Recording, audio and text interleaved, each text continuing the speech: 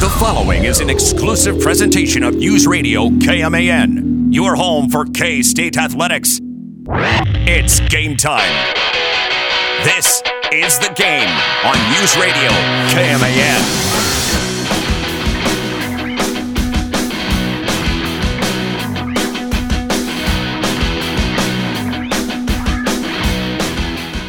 Well, a live show on a Friday.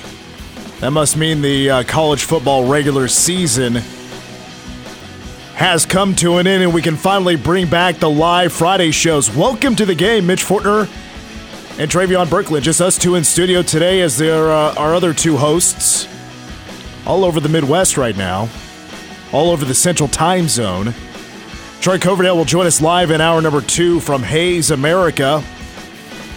You'll have a Manhattan girls and boys doubleheader tonight from the Hayes Middle School, as they're both on the consolation side of the bracket. Manhattan girls face Hugoton at 6, and approximately an hour and a half, hour 45 after that, as Manhattan High boys will be taking on Sunrise Christian Academy. Not the David Castile level of Sunrise Christian Academy. It's like their secondary team that lost their first round game to Hugoton yesterday in Hayes.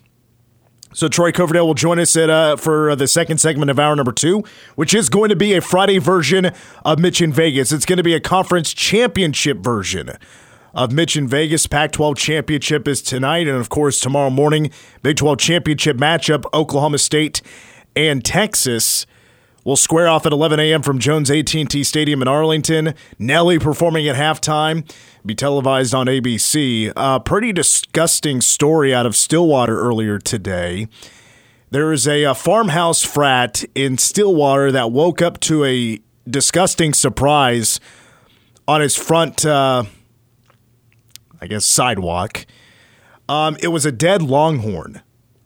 Was just lying there on the ground, and written on its side was blank FH.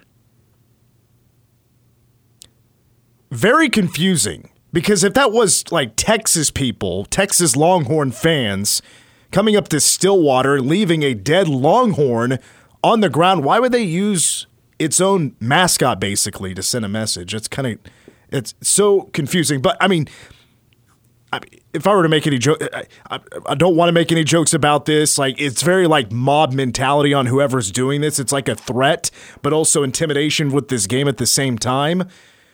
But it's a truly disgusting story. It's one of the, when it comes to Big 12 athletics,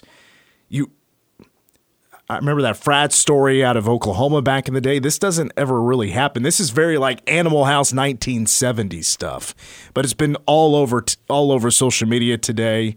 I know Stillwater, the police have talked about this. They're investigating the situation. Nobody knows who done it other than the farmhouse frat members in Stillwater. Had nothing to do with it. So very, very crazy story down south. Meanwhile, very good K-State sports news here. Very good news.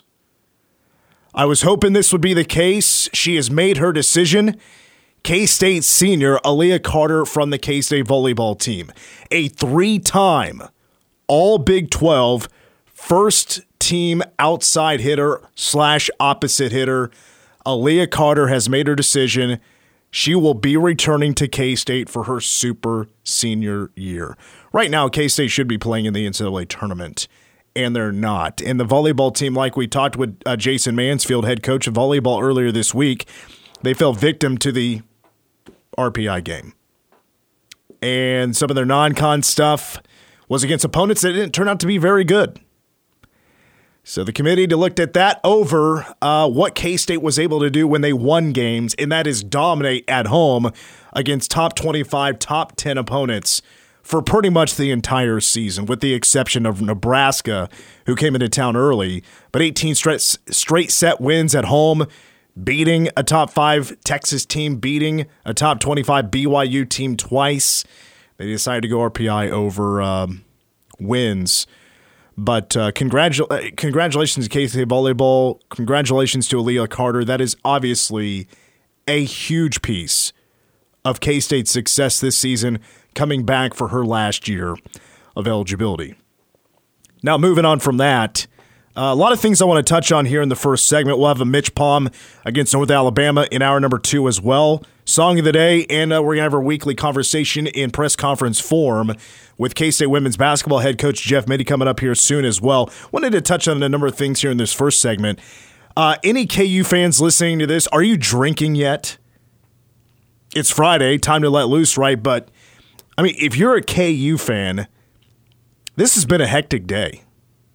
And it's not even close to being over. First of all, what's coming up tonight is a top 5 matchup at Allen Fieldhouse between UConn and KU. These are the last 2 national champions squaring off in the Big East Big 12 Challenge. KU's going to need to play a lot better basketball than they did against Eastern Illinois if they want to pull off the win at Allen Fieldhouse. KU's a 3-point favorite, and that's because they're at home. Really, Vegas is seeing this as a straight-down-the-middle game. UConn has probably been the better team so far this year. But other than the K-State-KU game in Bramlage later on this year, this is going to be the best environment in college basketball this season. It's much-watched TV at 8 o'clock on ESPN2, which, boy, ESPN. Instead of this game being on ESPN, they're going to have an NBA doubleheader. I think there's a 76ers Celtics game. But KU-UConn will tip off at 8 o'clock. And then it was reported yesterday with Lance Leipold, not necessarily reporting this, but he making some adjustments to his coaching staff, now co-offensive, co-defensive coordinators. That's all because KU officially today lost its offensive coordinator in Andy Kotelnicki. Let's jump back a couple of weeks when the K-State-KU game was coming up. And I had, of course, stressed that I was very worried about that game. K-State won 31-27 thanks to some major breaks. Defense needing to change a few things up, get a little bit more trickier. And the offense obviously had to score some points and take advantage of the mistakes that KU made. But heading into that game, I was extremely worried. That was very close to KU winning. They're a much improved team, obviously, with Lance Leipold now as the head coach. But it was the offense of KU that really bothered me. And I didn't have a single conversation with anybody else, whether it was Derek Young, Curry Sexton, Wyatt Thompson. We did not have a KU conversation without bringing up the name Andy Kotelnicki. Lance Leipold today lost his right-hand man. The reason I say that is because Andy Kotelnicki has been extremely pivotal and huge and important when it comes to the success of KU football with now Lance Leipold as the head coach. Because the biggest flip to me took place on the offensive side of the football, where 2 years ago, KU couldn't do a thing hardly on offense for the last 13 years. And now the last 2 years, the respect for KU football offensively is on a completely another level. The rankings when it comes to stats from rushing to yards per play to points per game have skyrocketed. And that is because of Andy Kotelnicki. And that is somebody Lance Leipold was extremely comfortable with. Because it's not just a KU relationship. It was a Buffalo relationship. Go even further back to D3 Wisconsin Whitewater, where Kotelnicki was an offensive coordinator for Lance Leipold, and obviously they were extremely successful. Skip to the Buffalo days. They were together through the whole time at the run with the Bulls. And Kotelnicki, in his offense, broke so many Buffalo records, all-time offensive records. Some of them were just absolutely demolished because of the offense from Andy Kotelnicki. And now, KU's offense is another monster. It can be when it's hitting its stride. What Andy Kotelnicki did so well, I would say, and we knew this heading into the K-State-KU game, the on-field assignments, using motion, the option game, the wide range of option concepts could be so confusing to a really good defense like K-State. And it took a long time for K-State to shut that down. Right? Not even shut it down, slow it down. And even towards the end of the game, it wasn't necessarily slowed down. They were still moving the football, but the K-State defense had to go force some turnovers, and they did. They got into the mind of a true freshman in Cole Ballard, and that's another thing about that KU offense. You know, 2 of those 3 quarterbacks that played this year were part of the previous staff. And now Jalen Daniels, first team All Big 12 preseason. Devin Neal, first team All Big 12 preseason. Daniel Highshaw's a great running back. I mean, the running attack from KU is on another level. Huge part of that is Andy Koltenicki. Well, now he's been hired at Penn State. James Franklin is now his boss, and Lance Leipold no longer has his right-hand man. That's where KU's offseason has become very interesting. Very interesting. Because Leipold is now looking for a new OC, something he hasn't done in 11 years. Very rarely do you see a head coach at multiple levels of college football hang on to a staffer like that, especially in a prime position of offensive coordinator. And I saw the complaints from KU fans, wasn't paying him enough, there wasn't enough effort to pay him enough. I think KU did put in the effort. I don't think it was a competitive effort, though. And I don't know if KU is quite at that spot yet to be making those kind of moves. I think Koltenicki was making $500,000 or something like that. Big Ten OCs, a lot of them are making over $1 million. I think Ohio State has one of the highest paid offensive coordinators, and it's like $1.6 million. I mean, K-State did the right thing in the last offseason, not only giving Chris Kleiman an extension, but went to work, got the money, started to divvy it up, and everybody was getting that pay raise. K-State fans, we are extremely lucky that we've had not only Colin Klein for the last couple of years, turning down Notre Dame, also helps that he's a legacy. He's a legend at K-State. And he felt at the point in time K-State was the right home. Colin Klein most likely will not be here forever, especially if he has the goal to be a head coach, obviously. But also Joe Klanderman, who's been here since 2020. I mean, you want to talk about another guy that's going to be highly sought after. Back-to-back years having a top 3 defense in the Big 12. People are going to want to come get him, but now they're getting paid more competitive money. That's over $800,000 a year. So it's interesting to see how KU responds. And it's Lance Leipold, I used to call him lackluster Lance. Let's be fair, KU football the last couple of years have not been lackluster with the attention they're stealing from college football fans. The casual fans were now like, oh, hey, KU football's good. Oh, Duke basketball's good. Duke football's good. Kentucky football is good. These basketball schools are now good at football. Well, KU was wrapped up into all that, and it was really good timing for all this to happen for them where it got national attention. But I will tell you, there is more drama on the KU side than there is the K-State side.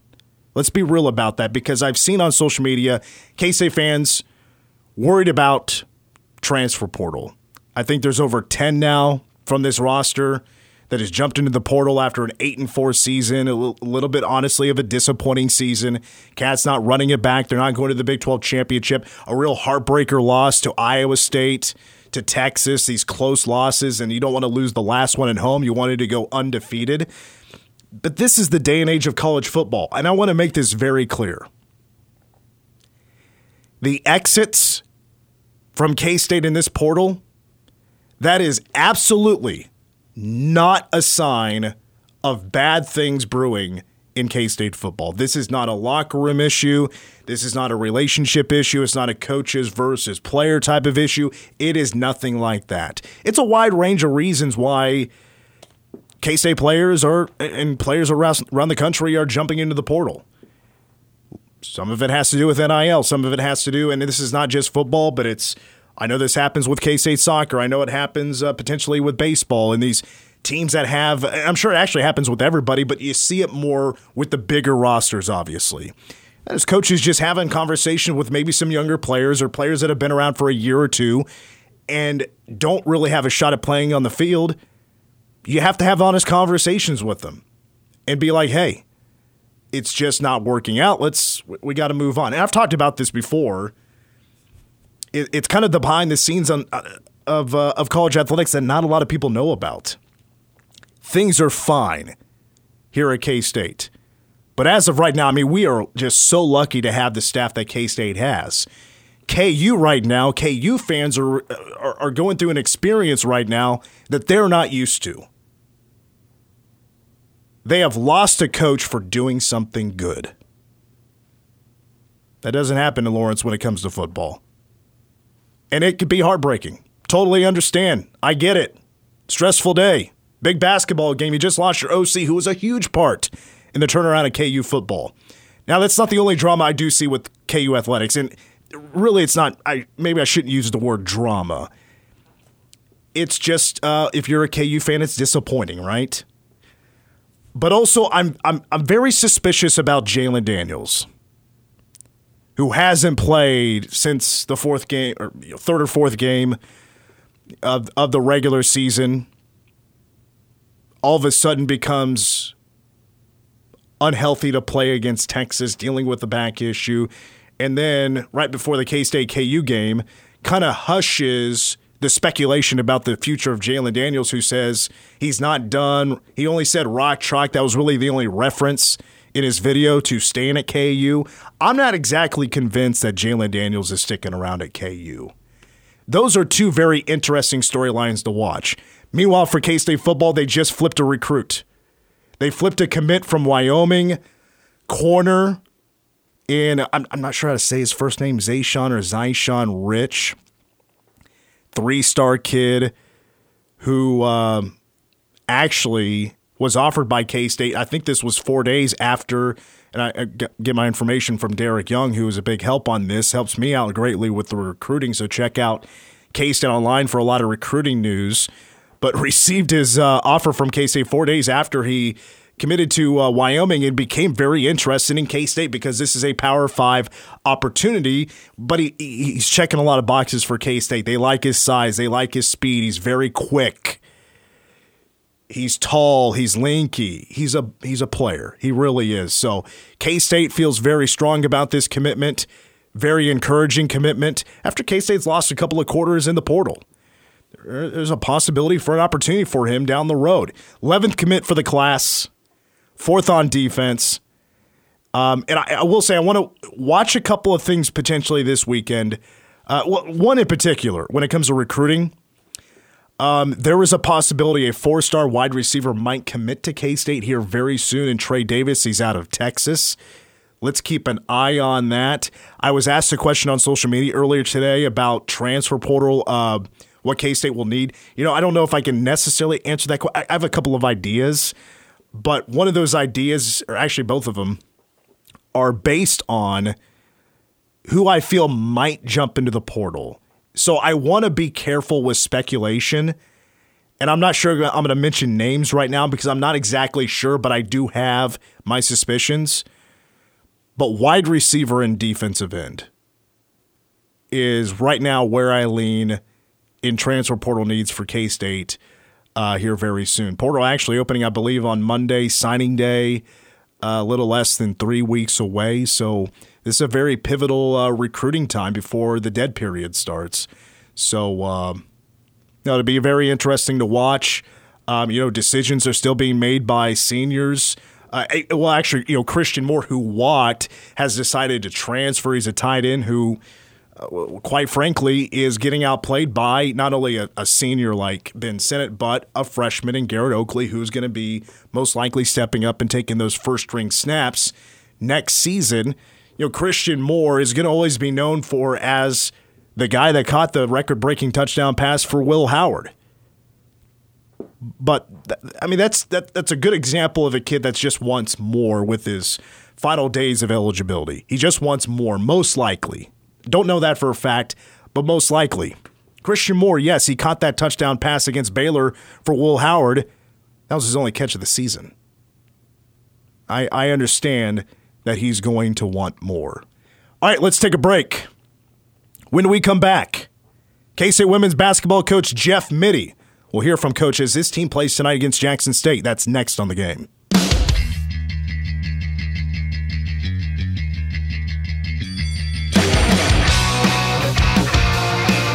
We're back on the game. Mitch Fortner and Travion Berkland running on the board as Troy Coverdale will join us in hour number 2. He's out in Hayes, America. Meanwhile, David G. also out today. Don't know if we're going to get him for many Friday shows, as he's a pretty busy guy. Heading up to Lincoln, Nebraska. Go see his old man. K-State women's basketball 6-1, coming off a loss to top 5 team in Iowa. Cannot beat them for the second straight time this year. 77-70, the final score. Let me go and just get to the MIDI stuff first. Then I'll give you some thoughts on where I think K-State women's basketball is at right now, 14th ranked in the nation. This was from a couple of days ago. It's our weekly talk with K-State women's basketball coach Jeff Mittie, except it's in press conference form. Earlier this week with Coach Mittie. Takeaways were from playing 3 straight games, 2 against top 25 opponents, and a rematch against Iowa. What'd you take away from that experience? I felt like we'd know a lot more about our basketball team when we got back here, and I think, that's exactly it. We had a good start to the tournament against Western Kentucky, a team that plays in a lot of chaos. Thought our group handled that very well. Fast forward then to the North Carolina game, a team that has plays with some chaos but does it with high-level physical bodies. They made multiple runs at us late in that game, and we handled them very well. So I liked our late game situations. I liked how we handled that. And then, twice we got down double digits against Iowa, and I sure liked our response. And take the lead with, 2:45 to go, and just a great basketball game. And it took great plays by Iowa to beat us. There are things that we can clean up from that, but all in all, it was a good trip for us. It was a great trip. We had to beat Iowa. It was a good trip. We came back, I think, a better basketball team. Were your legs defensively where they needed to be in that third day to play the type of defense you needed to try to slow down Iowa? I thought we were fine. Yeah, I think the strength staff has done a great job. Training staff's done a great job. I thought we were fine. I didn't notice that at all. There was never a time in that game where I said to my staff, we just don't have our legs. No, I felt like we were good. I felt like everybody was playing hard, and I just think Clark made great plays. I mean, she hit 7 threes. She gets a couple of them to go late. Those are great plays by a great player. You have your highest ranking since you've been here at K-State. Is that something you pay attention to, or is that something you don't want to pay attention to, don't want your players to pay attention to? I think this. You're always wanting to be ranked. You're always aspiring to be as highly ranked as you can be. But the number is a number that's a product of winning games, having good practices, doing things well. So, no, for me, there will be zero focus on that number because I always felt like this was a good basketball team. I didn't need somebody else to validate that with a ranking. But we know in today's world, it's always been that way, right? It's always been that way. My dad loves it because you see your score scroll across the bottom of ESPN, right? And fans love it and players love it. But things that got us to that are quality basketball. Defensively, I've liked the way we've dug in against people. Offensively, I think we're still coming. I think we're learning. So all of those things are. But it's exciting to be ranked, and it's exciting for our fans, and that's always good. Ziana Walker's been really impressive here in the early going. Just what sort of impact has she brought to your team, and did you expect her to be such a key contributor early on in her first season here? Yeah, we did. We expected Zi from the moment she got on the floor this summer. There were a couple things we found out right away. Really competitive, really talented. Where I've been even more impressed is we were looking at who is going to be a defensive stopper for us. We were doing some drills that we would throw 3 or 4 different ones in that drill to see. Everybody kept coming to me was, Zi's got the mentality. She's got the mentality. She takes on whatever challenge. Doesn't matter if she's guarding a point guard or a post. She's got the mentality. Well, we've seen that, and we've seen Jalen Glenn. So there are times when if Jay picks up a foul, we can slide Zi to that player now. We didn't have those options maybe a year ago.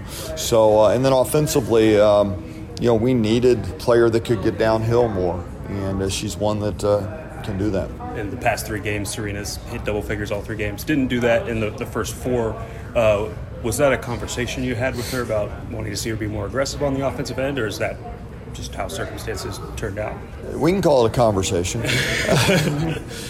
Yeah, I've been pushing her to be more aggressive.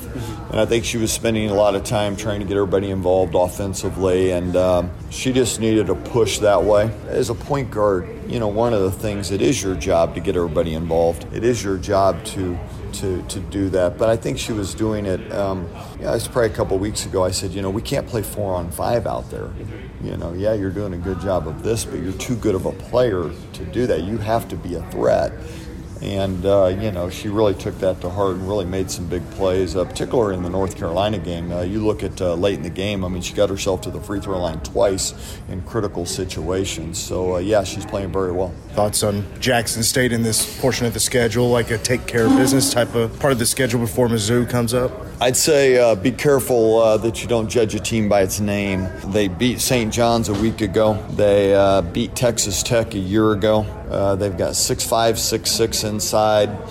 Pretty good depth. They've been a program that has used the portal a lot, and a lot of the portal that they have I'm familiar with. Maya Crump, for example, is a really good player. So, this is a very dangerous team, and it's a team that expects to win. They expect to win a championship, and I think those teams are always challenging because it's different than some teams. So this would be a game that concerns me coming out of the tournament because of all the things you mentioned. You come off playing North Carolina. You come off playing Iowa. All of them have great name recognition, but when that ball's thrown up, nobody cares what your jersey says on it. And I can assure you Jackson State, they'll care because they'll be the other way. They'll be like, we got an opportunity to play Kansas State. They're coming off a pretty good tournament. That was a good win over St. John's. I like their team. I'm early into looking at them, but their team's pretty solid. Once again, that's K-State women's basketball coach Jeff Mittie. That was from a couple of days ago, talking about the recent trip for the Cats where they won 2 out of 3 in Florida. Now they got Jackson State coming up tonight at 6:30. Just want to share just a couple of thoughts on where K-State women's basketball is at right now. First of all, 14th ranked in the nation, highest ranking in 14 years. We knew heading into the year this team had a chance to be really solid, and they're really solid so far. They're 6-1. They're a top 15 team. About to take on Jackson State. This is going to a team that is going to steal a lot of attention. They're going to do some damage this year. I think they've been absolutely stellar defensively. 3-point shooting against this K-State defense is 21.5%. That is one of the best marks in the nation this year. Teams are only shooting 35% from the field against this team. K-State's only given up 54 points a game. Cats are swatting the basketball. They're rebounding. They're forcing turnovers. In the first 4 games, I think they were averaging, they were forcing 19 or 20 turnovers a game. And one of those games was Iowa, one of the best teams in the nation, and Iowa coughed up 16 of them on their own floor. K-State needs to be better offensively. They are averaging 71 points a game. The shooting numbers aren't looking beautiful yet, and I think they will start to during this current stretch of the season, where they have truly battled through a tough non-conference, where they've played 3 tournament teams, potentially 4, maybe even 5. So they've had a tough schedule like the K-State men have. They're not hitting shots at a clip you would expect a top 15 team to make. They're 30% from 3, 45, 46% from the field. Again, averaging 71 points. Ayoka Lee's averaging 19 points a game right now. She is doing her thing. Serena Sendell has really stepped up in the last 3 games. She's now averaging 11 points, 5 rebounds, 4 assists, a block a game. You're looking more from a player like Gabby Gregory, who can shoot lights out.